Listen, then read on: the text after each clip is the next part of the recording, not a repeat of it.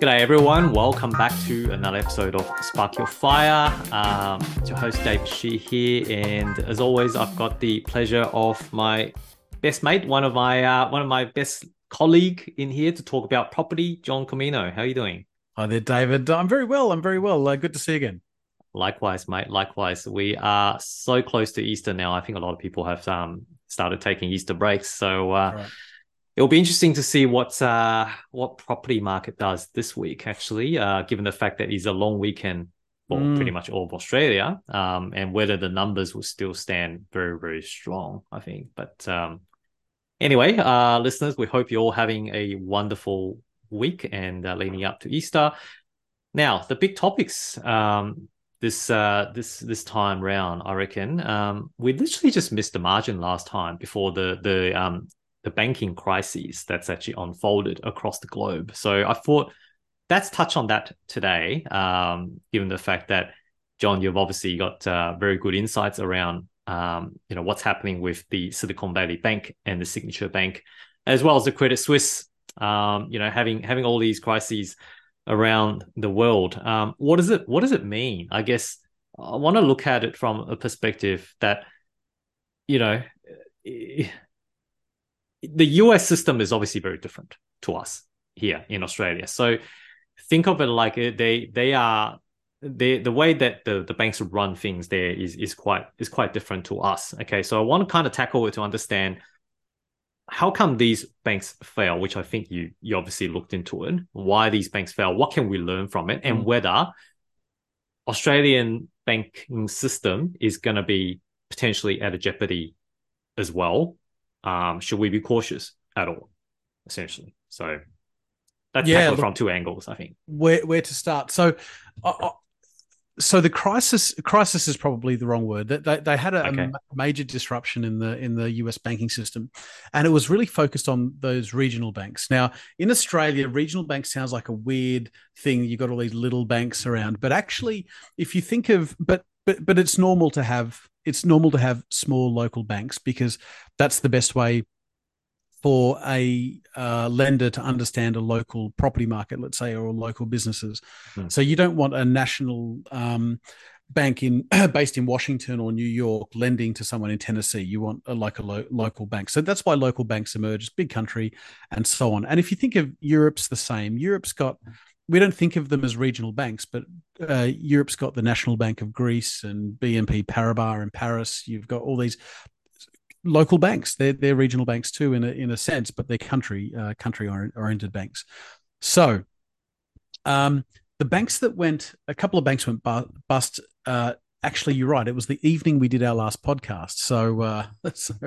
But we had nothing to do with it, people. I promise. So Silicon Valley Bank was the first one that went, and that was the second biggest bank failure in US history.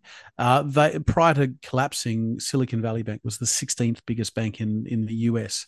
Hmm. So material, and then subsequently, a Signature Bank failed, which was a smaller bank, but nonetheless significant. So so why?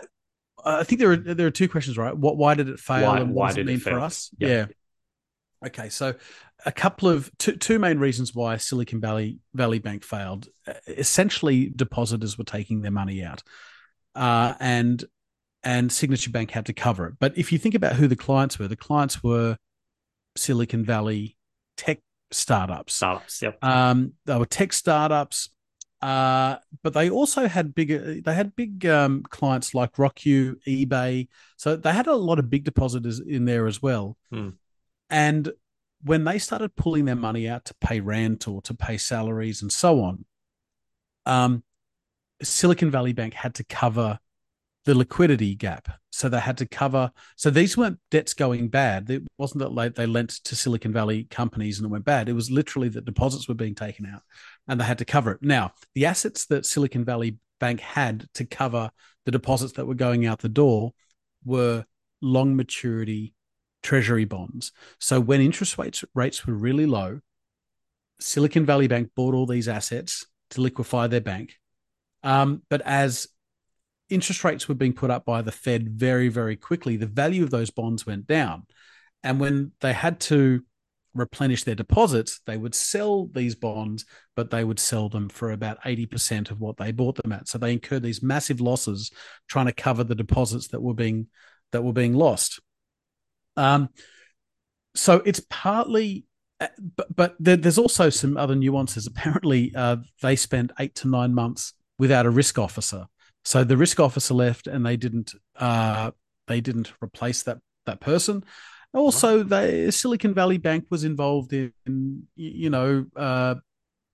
politics, the politics of the day, and they may not have been Politics. particularly uh, uh, au fait with banking risks. So it was a lot of management problems there as well. They weren't a great management team.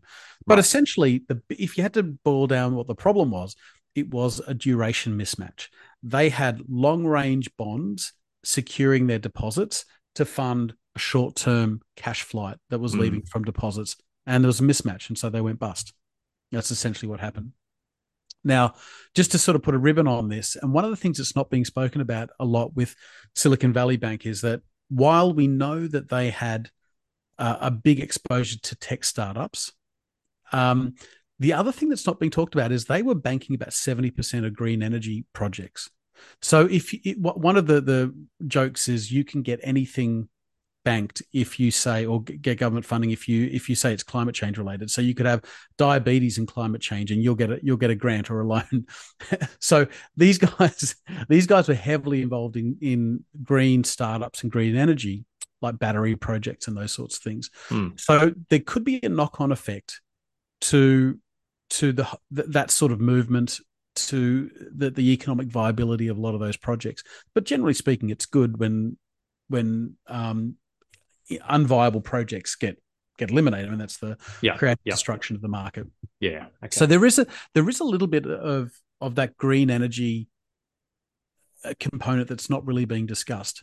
But to answer your final question, what does it mean for us? I mean, very little. I think in Australia, I think most of us bank with the big four.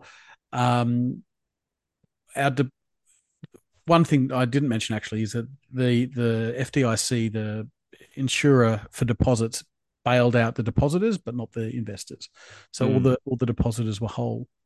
That would happen in Australia. I just think that there's such little in common with the US banking system in Australia. We have a highly centralized banking system, highly regulated, highly protected, which is why we don't do a lot of tech innovation in Australia. We lend to real estate, and that's about it. But it also means that our banking system is a lot safer. So I don't see there being a problem. That said, I don't think we're out of the woods in terms of the banking problems, because I mentioned before that duration risk, the impact of interest rates increasing as quickly as they have, it's gonna impact a lot of companies. There's a lot of speculation. I probably shouldn't name names, but there's a lot of speculation that the next banks that could be in trouble are Deutsche Bank and maybe even HSBC.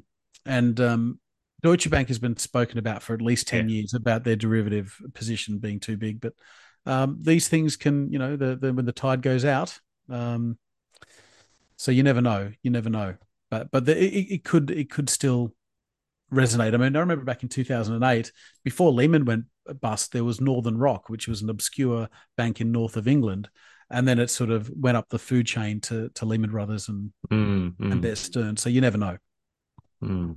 So you do think that this is potentially only the start of the collapse of more potential banks around the world. Um, if if the central banks around the world continue their current trajectory of rising interest rates Mm. to battle against inflation, then this is going to be an ongoing problem.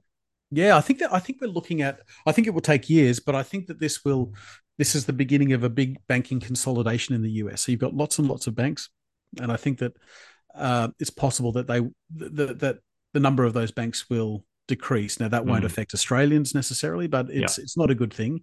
You want a big competitive banking system. Now the conspiracy theory is that they want to. I don't know if we want to go there, but um, sort of centralized banking a little bit to roll out a digital currency. Now that Okay. may or may not be true, but there's murmurings that that this is to reduce the complexity in the banking system, the number of participants, so that a central bank digital currency can then Mm. be rolled out to fewer banks. But who knows? The CDBC that's kind of been talked Yeah, about for a while now, isn't that's it? right. Part of the overall plan in that That's sense. right. That's right. And who knows? The funny thing that I guess the interesting thing that baffled me was um, obviously straight away after after these SVB and Signature Bank has gone into liquidation, the Fed jumped out straight away and said, "We will guarantee those Mm. depositors that your money is going to be safe." Now, how are they going to get their money though? They can't print more at this point. I mean, we are trying to actually battle against inflation, so printing more money is going to go against, right? Because we actually try to tighten credit at the moment. So I don't know, with all the balance sheet that's already in such a big red with red of C in US Fed, how are they going to be able to guarantee these from like by liquidity? Are they going to print more, do you reckon, John? Or are Yeah, they going to yeah. have some other, they will The have the to. money the money supply's already done a U-turn and started going up. Mm, They've done a few things. You're right. They're guaranteeing deposits. The FDIC does that, and then they cross their fingers that people don't take their deposits out.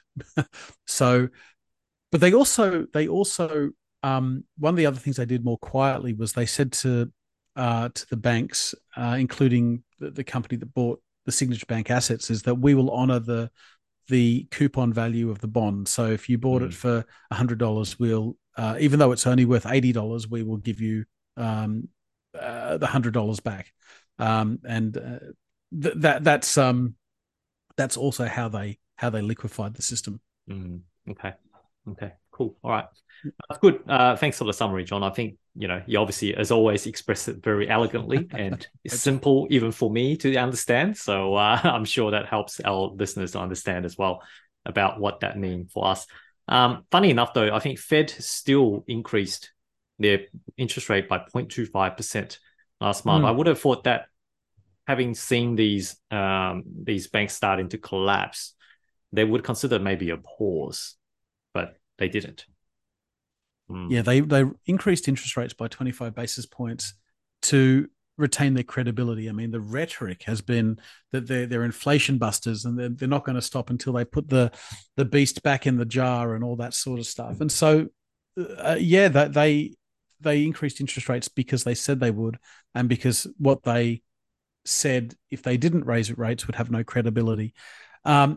I think the market's it's 50-50 on whether there'll be more interest rate increases. I think the bond market, which is they always say that the stock market lies, the bond market never lies. So if you want to make predictions, you got to look at the the bond bonds. market. And the bond market's suggesting there might be interest rate cuts within 3 months.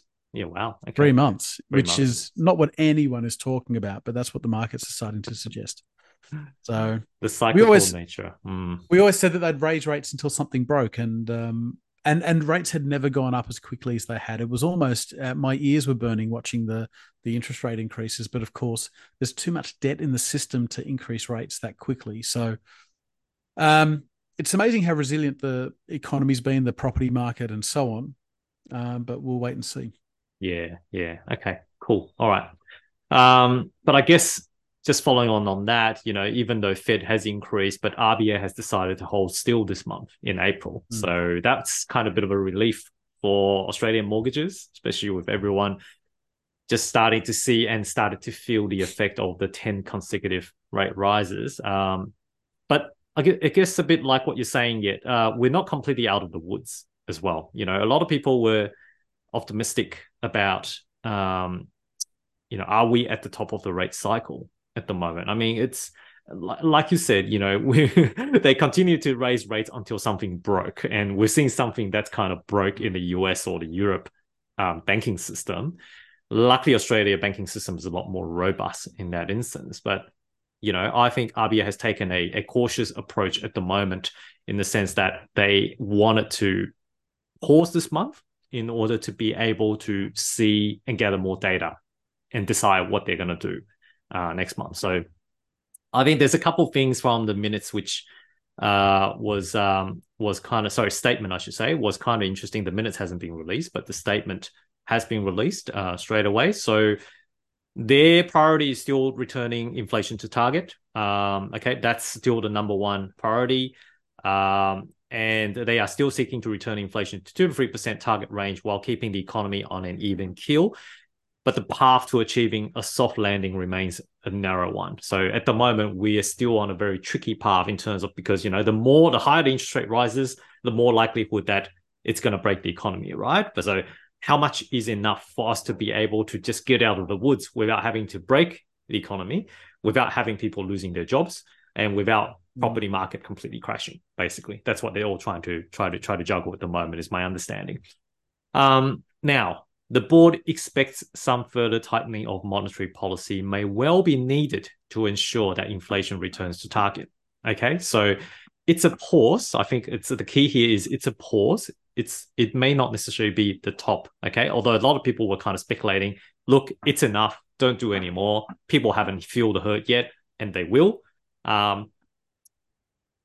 I guess the decision to hold interest rates steady this month provides the board with more time to assess the state of the economy and the outlook in an environment of considerable uncertainty, including what we just talked about from the global banking perspective. In assessing when and how much further interest rates need to increase, the board will be paying close attention to developments in the global economy, trends in the housing spending, and the outlook for inflation and the labor market. Okay, so household spending, basically, and the inflation trend, which I think last month it's now down to 6.8%, so which is good. It's below 7%. So I think maybe it's a bit too early for us to tell because we're just about to go into Easter, and I reckon people will be spending for traveling again. So hopefully the ugly head's not going to re-up again next month. But if the inflation figure doesn't continue to go down, then unfortunately there might be a few more rate rises that's still required in order to get the to get to where they want it to be. The board remains resolute in its determination to return inflation to target and will do what is necessary to achieve that. So that kind of concludes in terms of their stance. It's a pause at the moment. We need a bit more data. We want to basically wait and see to see what's happening. Funny enough, though, there's a lot of uncertainty in that statement, John. I feel there's a lot of uncertainty. It could go either way. It really comes down to the data that's to be released in the next couple of months to see whether the peak of inflation was really happening in December and whether we have actually gone through, or there could be a second spike potentially on the inflation data. And this, I think, funny enough, reminded me of the SQM research published last year in regards to a few different scenarios. I'm not sure whether you remember, right? There was a worst case scenario where we thought that we got the inflation under control, but it didn't. And then the interest rate had to continue to go up in order to be able to combat that. So hopefully that we're not moving into that path, because I think it's going to be way above 4% from memory, and then property market is going to take a huge hit on that basis. So it is a narrow path in summary at the moment. RBA is trying to tread it carefully by, I guess, balancing everyone's needs to a degree. And they do acknowledge that a lot of households have not fully felt the increases as yet.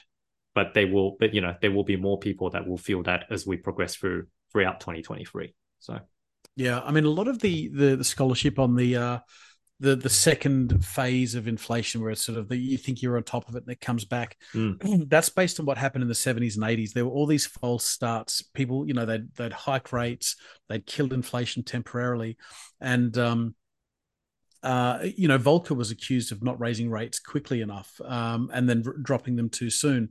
All those sorts of things.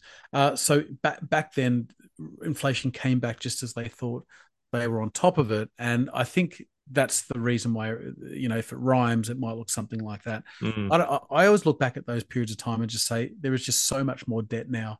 It's hard to see the parallels. Besides, we're in a general stagflation. I agree with that. It's hard to see the patterns playing out the same way. Yeah, it's crazy.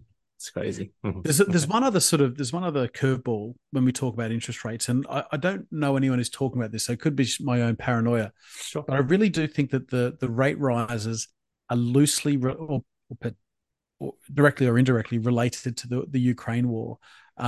We know that sort of when Russia invaded Ukraine, we sort of locked Russia out of the SWIFT system and froze their US dollar treasury holdings and all these sorts of things. And I can't prove it. I just think that part of the reason rates have had to go up is as part of a financial tool in the arsenal in the Ukraine war. Mm, We know that the US dollar has been weaponized in some ways, and a stronger US dollar is a point of strength for Western countries, and we are part of that USD orbit. So I feel that as long as there's a hot war in Ukraine, interest rates will stay high in order to sort of keep a lid on oil prices, let's say, or mm, other commodity prices.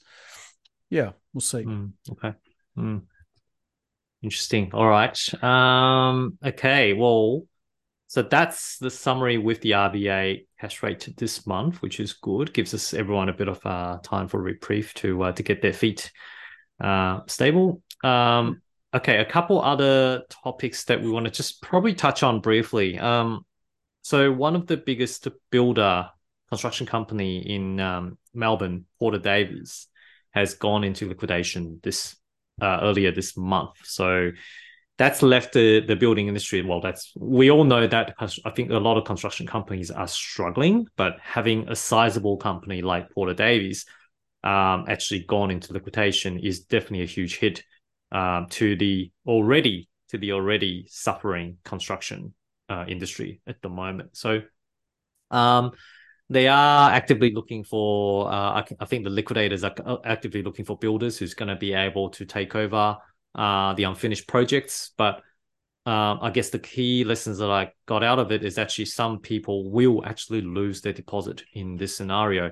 It's an unfortunate fact, but the way I read it is the insurance is actually not kicked in until the time when the planning permit comes in. So I think what Porter Davies may have done is they haven't actually put in the relevant insurances in place until planning permits actually being received before they start commencing the constructions and plan for that. So anytime between from the time you sign a contract up until the time planning permits has actually come through, which might be a couple months, till maybe even 6 months or even 12 months, depending on what the backlog is like, right? At that point in time, the consumer may not have been protected in that instance. So if you are engaging a builder at the moment in current environment, it's probably worthwhile for you to actually touch base with your builder. If you have already signed a contract, make sure you got the appropriate insurances in place. Follow up with the builder to see, have I got something in case if the builder actually goes bust tomorrow? Am I going to be able to get my deposit back? Because we're not talking about small money here. You could be easily losing 5-6 digits depending on how much you put in. So that's probably the moral of the lesson I learned out of the Porter Davis. There's not other things. I mean, you can't control how a construction company operates, unfortunately, in this instance. But the best is to be able to protect yourself as much as you can. Any other thoughts on that, John? Any other things that you could add? No, I think you summarized it great. I mean, we came back. It's duration mismatch again, right? So the Exactly. construction company commits to a price, and inflation uh, burns their profit in the meantime. So they commit to a price that's fixed, but their input prices increase. So it's that duration mismatch, Mm. um, which you summarized brilliantly. So that's a business model that's hurting builders at the moment. Yeah. Yeah. Okay. All right. Cool. Logic data, one of our Mm. favorite stuff to talk about. And we spoke about how quickly things are changing, and it's amazing to see how quickly the numbers are changing at the moment as well. Just before we came on air, John and I kind of had a bit of a yarn to say, oh, we used to see properties kind of being very stable, stable, stable, but now it fluctuates so quickly. It started to match the share trend or even the Bitcoin trend in terms of having a huge spike here and there in such a short period of time. Um, but on the positive news, I guess, for those Sydney siders is that Sydney has had a really positive month this month. And we are talking about a 1.4% month increase. And that's, if we annualize that, that's a double digit figure. Yeah. That is a double digit figure. So it's amazing how quickly they turn, right? I think last month it was like 0.2 or 0.3%. And now, it's changing to 1.4% already. And if I break it down to houses and units, houses was doing 1.5%. So it was increasing at 1.5% just last month.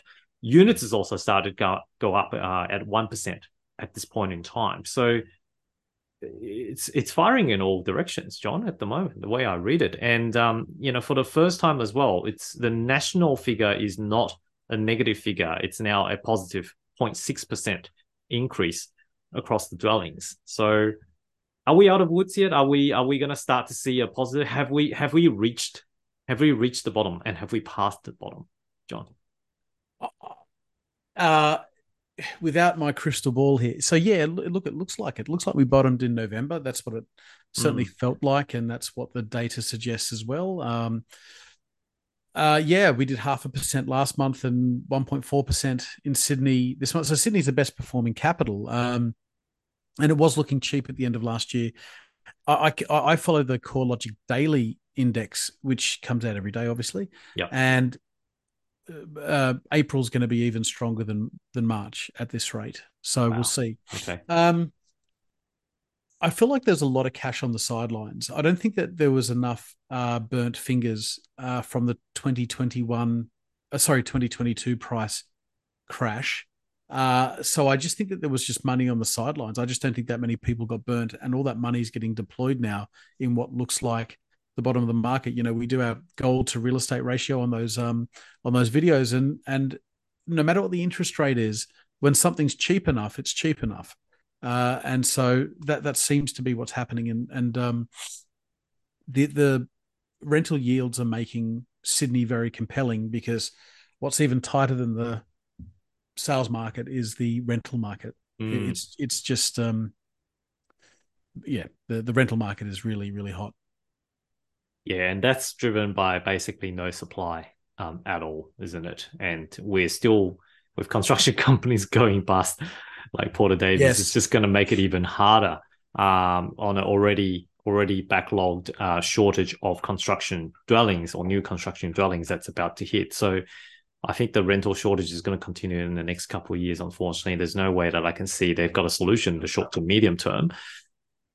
Which, funny enough, I think I actually posted something about it yesterday as well. The way that we spoke about how easy it was to get credit maybe a couple of years back, back in about 2015, 2014, before APRA really put the handbrakes up. And at that point in time, there were a lot of people, investors, who were able to purchase maybe 4 or 5 properties in a year. Those days are gone, basically. And it's so difficult now even just to get, say, 2 properties.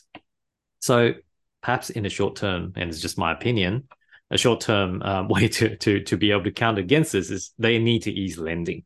So that way investors can come back into the market, because that's the quickest solution. Rather than having to build more, if you're able to get investors to jump into the market and provide enough incentives, investors will come back into the market. They will provide dwelling for renters, which would then make more properties available for rent, which would hopefully be able to reduce that rental crisis a bit. I reckon that's probably the most effective solution in the short term. I totally agree. I think that this is when regulation backfires, and to give a bit of a nod to the free market, when before APRA stepped in to regulate lending, because now lending is highly dependent on income. In the old days, you could buy a property, you could get some equity, and you could divert the equity, and as long as you could sell the property, the bank didn't mind. You didn't have to have this whopping big income, because serviceability wasn't necessarily the main game in town. Now everything's about serviceability. So what does that mean? High income earners, and only high income earners, can buy properties. So that's real estate, it has become the realm of the very wealthy and the very high income earners. In the old days, it was a very bottom up mum and dad type of thing, but now only high income earners can get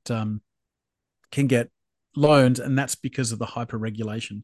I'd much rather we go back to a looser system, not completely, no cowboys, but something a bit looser, that it's not all about serviceability, and I think that would sort itself out. But Yeah. Yeah. So we'll see what the government do there. But yeah, I think it's obviously a very, very important issue that they're trying to tackle in terms Yeah. of housing affordability, in terms of the rental crisis moving forward. So let's see what can be done. Um, Actually, on that basis as well, we've had our New South Wales election, state Hmm. election, and Labor has took over New South Wales as well. I think I saw the Australia map now, except for Tasmania, everywhere else is red. So That's well right. done to the Labor team. Um, Now, what does it mean for the property for New South Wales in that sense? So I think there's a couple of quick changes I'll just go through very quickly for our listeners. The So the biggest change is on the first home buyers front.